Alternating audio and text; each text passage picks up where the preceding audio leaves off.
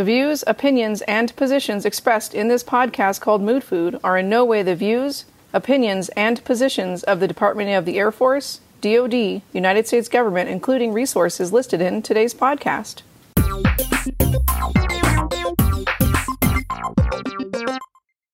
Hi everyone! Thank you for tuning into Mood Food Podcast today. Can you believe it? It's Wednesday already. We are grateful to have you along with us today and hope that you're having a great day. It's the mid part of the week. You made it. Congratulations. I'm super proud of you and thank you again for tuning in. I'm your host, Jason Gordon. Thank you, Kim, for reading today's disclaimer, and we appreciate everyone that's out there that continues to download us and subscribe to us and you like us. We have our Facebook page, Mood Food Podcast, Instagram, Mood Food Podcast, and we also have our YouTube channel. So if you're watching right now, I'm waving to you on the YouTube channel, and we are so delighted to have you along with us today. If you have any show ideas, hit us up at moodfoodpodcast@gmail.com. Don't be shy.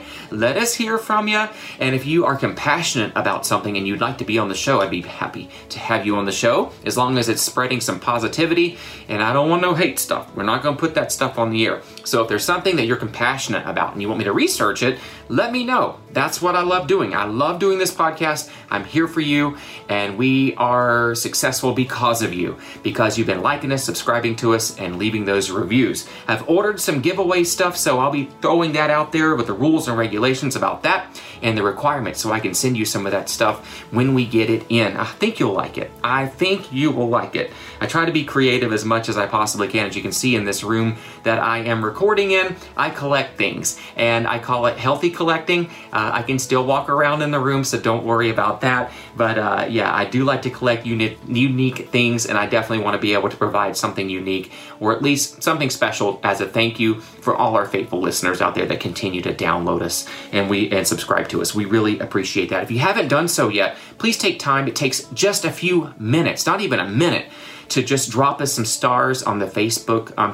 on the Apple podcast platform, and also leave a comment there. A lot of you are downloading us from the Apple podcast platform. We can track and see the locations, but we don't know who it is. So if you could at least give us a review, that would be greatly appreciated, and we're going to read them on the air. So we appreciate that. Thank you for taking time to do that.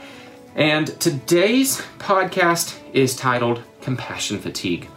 How many of you out there are in a helping agency, or you may be a waitress, a waiter, or you might work for churches, you might be a pastor, you might be someone in the helping profession, but it can get to you sometimes, right? Human problems, especially when they come to you with them, can really drag you down and wear you out. So today we're going to try to give you a few tips to keep them boundaries in place, so that when you are in your job that you went to school to do and that you enjoy so much, or may have been called to do, that it's no longer going to consume you and kill your spirit. Take your spirit away from you. It'll hopefully revive the real reasons why you do what you do to help others, right? It will hopefully spark that back into your life, because all of you have been in your professions, and you went to school for a reason, and you are in your professions for a reason. It's just sometimes the grind can get to you and make you question that. All right, so let's go ahead and get started here with compassion fatigue, and also to keep reviewing everything I've been sharing with you in all the other podcasts. It's very important because it'll help you build off of this skill set and help you to better equip yourself whenever you are faced with those unhealthy thinking patterns and things that can come up in life, okay? So stay focused on what I've been sharing. Keep reviewing that because it's part of your mood food diet. I have to put that little plug in there, right? All right, so today's episode is not only for people that are medical providers, but also for any helping agencies out there that may be nonprofits, churches, shelters, rehab programs, restaurants, hotel management, whatever you are in. When you have to deal with the public, it can be very draining. Believe you me, I know, but I love my job, and I love being able to help people. That's why I went into it, because people help me and I want to give back. I just don't want my job to consume me, to kill my spirit, make me question, why I went into the profession that I am currently in. I don't want to ever have that happen, and I have. And so I use some of the tips I'm going to share with you today to revive my spirit, to water and nurture the plant that was slowly dying, which was my spirit. And so I'm hoping that this will help you as much as it has helped me today. So during today's events, the helping agencies are stretched thin due to COVID, and finances are really, really stretched thin. And a lot of these nonprofits and everybody is suffering, even churches, because people can't go to services. They're not able to participate and do the things that they normally have been doing. So today I want to share with you some ways on how to stay on course in your profession, stay positive about your occupation, and the impact that you make on people. And the info I am sharing below is public knowledge, and below I mean on my script here. So it's public knowledge, and will hopefully help you be helpful in your profession. And so I'm going to give you some ways to prevent compassion fatigue. Compassion fatigue can be a serious occupational hazard for those in any kind of helping profession. And with the majority of those in the field reporting experiencing at least some degree in their lives or some point in time in their profession. So that's not a surprise, right? It's not a surprise, as it typically is those that have the job professions that require the most type of empathy and sympathy who suffer the most and are at a greater risk of experiencing compassion fatigue.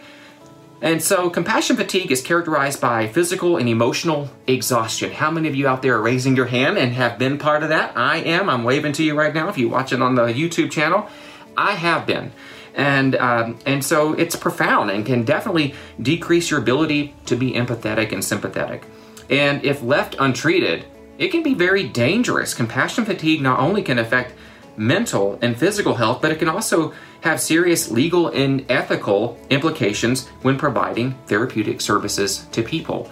And this can be also, if you are in charge of people and leadership or management, this episode's also for you, because you do have to be the good person and the bad person, especially if you have to do progressive discipline or some sort of change to make sure there is order and the chaos maybe in your work environment. So you can have that kind of fatigue as well as a leader. And so these skills that I'm going to share with you today can hopefully help you with that.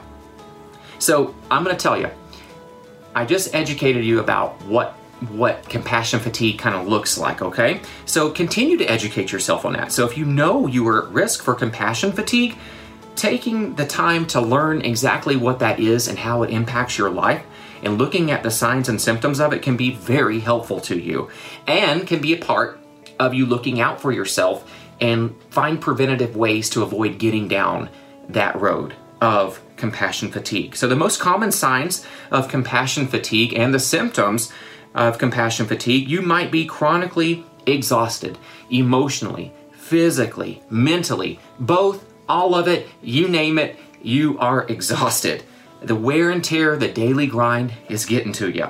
You know, you may have reduced feelings of sympathy and empathy. You might be working with someone and you might just be, oh my gosh, why are they here?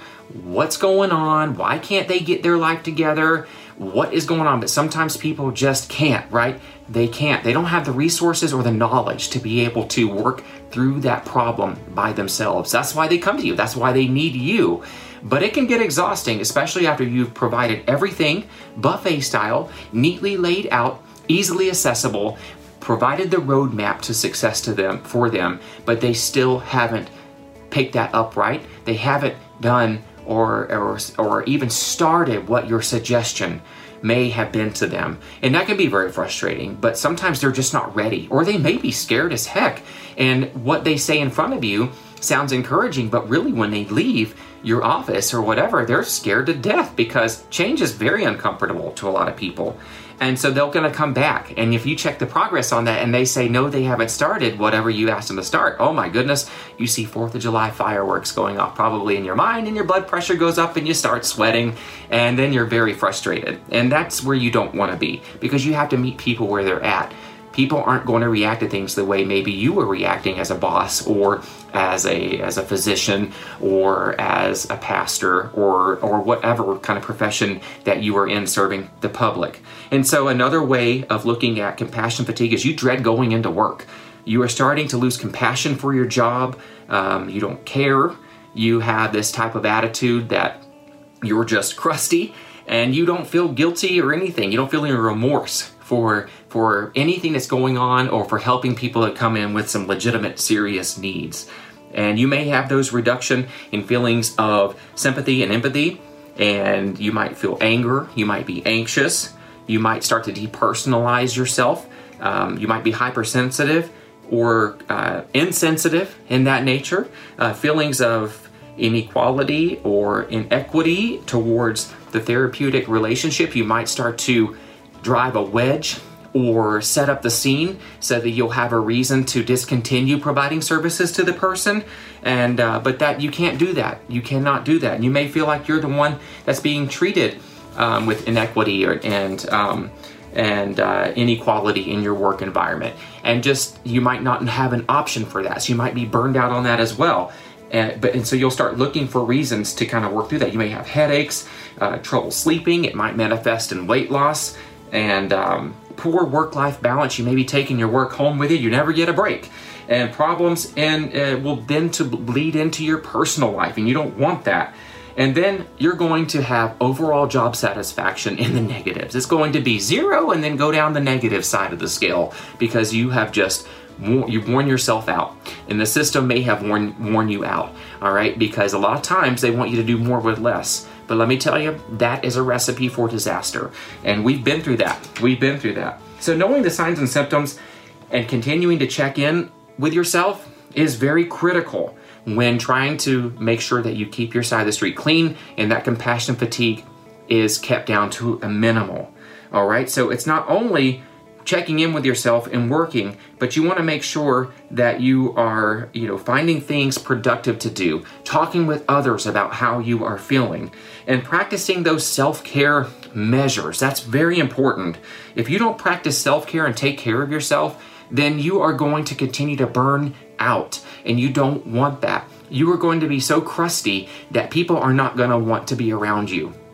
People aren't going to want to come to you for services. They're going to be asking for your resignation if you keep up with that attitude. So try to maintain that positivity. I'm guilty of really letting that be a daily struggle sometimes, but I try to look at it from a different perspective, and I do talk it out. Ask people that I work with. They always know what I'm thinking. They always know if something upsets me. They always know if I'm frustrated. They always know that I'm going to voice how I'm feeling. And it's not that I'm being fussy. It's because I need someone to talk me through it. I need someone with a rational state of mind. See, we're human at the end of the day. I know I may be doing these podcasts, but I'm doing these podcasts from my perspective and my experience, which is a daily operation, right? All of you are experiencing different forms of stress and things that are going on out there that may be draining you. Just make sure you practice that self-care. And that could be talking with others. And I do that. I do that a lot. And that way it becomes the norm, and they help me get through it the best way that I can. I make sure that I eat right. I make sure that I exercise. I love to run, as I've told you many times. Run, run, run, run, run. Forrest Gump ain't got nothing on me because I love to run. Now, I am a long distance runner. I am a flat street runner. I don't like running up hills. I don't like doing sprints. I don't like doing anything like we did that the other day for PT, and I think I threw up twice. Sorry, I know that's a little bit too much information, but I do like to run. But I felt good afterwards. I know that sounds weird, but I was with folks who are supportive. I was with my unit. I was with people that cared, and we look after each other, and it felt good, even though I was in that situation, and I may have felt that way and got sick a little bit. I felt really supported, and I really appreciated that. And it was part of my exercise routine, right? And so stick to a routine. Make sure that you stick to a scheduled sleep schedule. That's very important that you stay structured in that, even on the weekends. And make sure that you balance your work life. And I've had this episode before where I've tried to do that, finding the work-life balance. That was the name of the episode. So if you want to review that, please go back. That was in the earlier days of this podcast. And it was a really good episode. And I had a great response from that episode, sharing some tips about that work-life balance. And honoring your emotional needs. That's going back to talking with others about that and making sure that at the end of the day, that by close of business, you have worked through things as you have experienced them. Do not stuff things in a bottle or a bag and expect to open it up when you get home. That's toxic. That's not going to be good for your marriage. That's not going to be good for you as a parent. That's not going to be good for you as someone that's a leader of the household, or coming in and maintaining those important relationships with your spouse or your kiddos. They're going to be able to read you like the newspaper that has just been thrown on your front porch. They are going to know that you had a bad day at work and that you brought it home with you. Do not do that. You know, and even in the work-life balance, I had mentioned, whenever you spend an X number of years in an organization and you don't bring your family with you, and it's all about go, go, go, go, go, when you retire, it's going to be the saddest retirement ever, because your family's not going to be there with you because you've left them behind. Don't do that. They can be part of your successes. They will help you build off of those successes. And you have to start by not bringing your work home with you, but honestly, taking your family with you to work. That will give you reasons why you do what you do on a daily basis. And when you're standing at that retirement line, they will be there with you, standing with the largest smile and the most proud feelings in their heart and their mind that they are part of that situation and that milestone for yourself in your life. Now I've just gone down a rabbit hole, so sorry about that. But it's very important that you stay connected with your family and talk through the things. Don't bring the things home that have happened at work. So making time for these self-care activities leaves less room for overworking, which can lead to compassion fatigue. And, you know, overworking is often the heart of compassion fatigue and is the first cousin for vicarious trauma that Dr. Hoffman talked about a little bit on the PTSD episode that we did. And so we want to make sure that you keep that in check. And the challenge is to remain compassionate, empathetic, by setting boundaries. You're going to have to do that. Set boundaries. If you work from 07:30 to 16:30, stick to that. Get done what you can get done, and then leave at 16:30. You have a family that's waiting on you when you get home. You know, they've been missing you all day long. So please, set some boundaries, set healthy boundaries. And if you can't come home at 16:30, let them know. Don't text, give a phone call and let them know you're working on something and you have a plan to be done by X number at X time. That way they can project about dinner and story time or whatever you have had planned with your kiddos. All right? So make sure that you do that. And that will help you to remain compassionate, empathetic, sympathetic, supportive to others, and will help you keep from becoming overwhelmed. Set some boundaries in place, and make sure you engage also, when we're going back to the self-care, in hobbies. You want to cultivate healthy relationships and friendships outside of work. You want to boost your resiliency, and that way it acts as a way that's easier for you. Resilience is a way for you to bounce back after going through stressful events and times.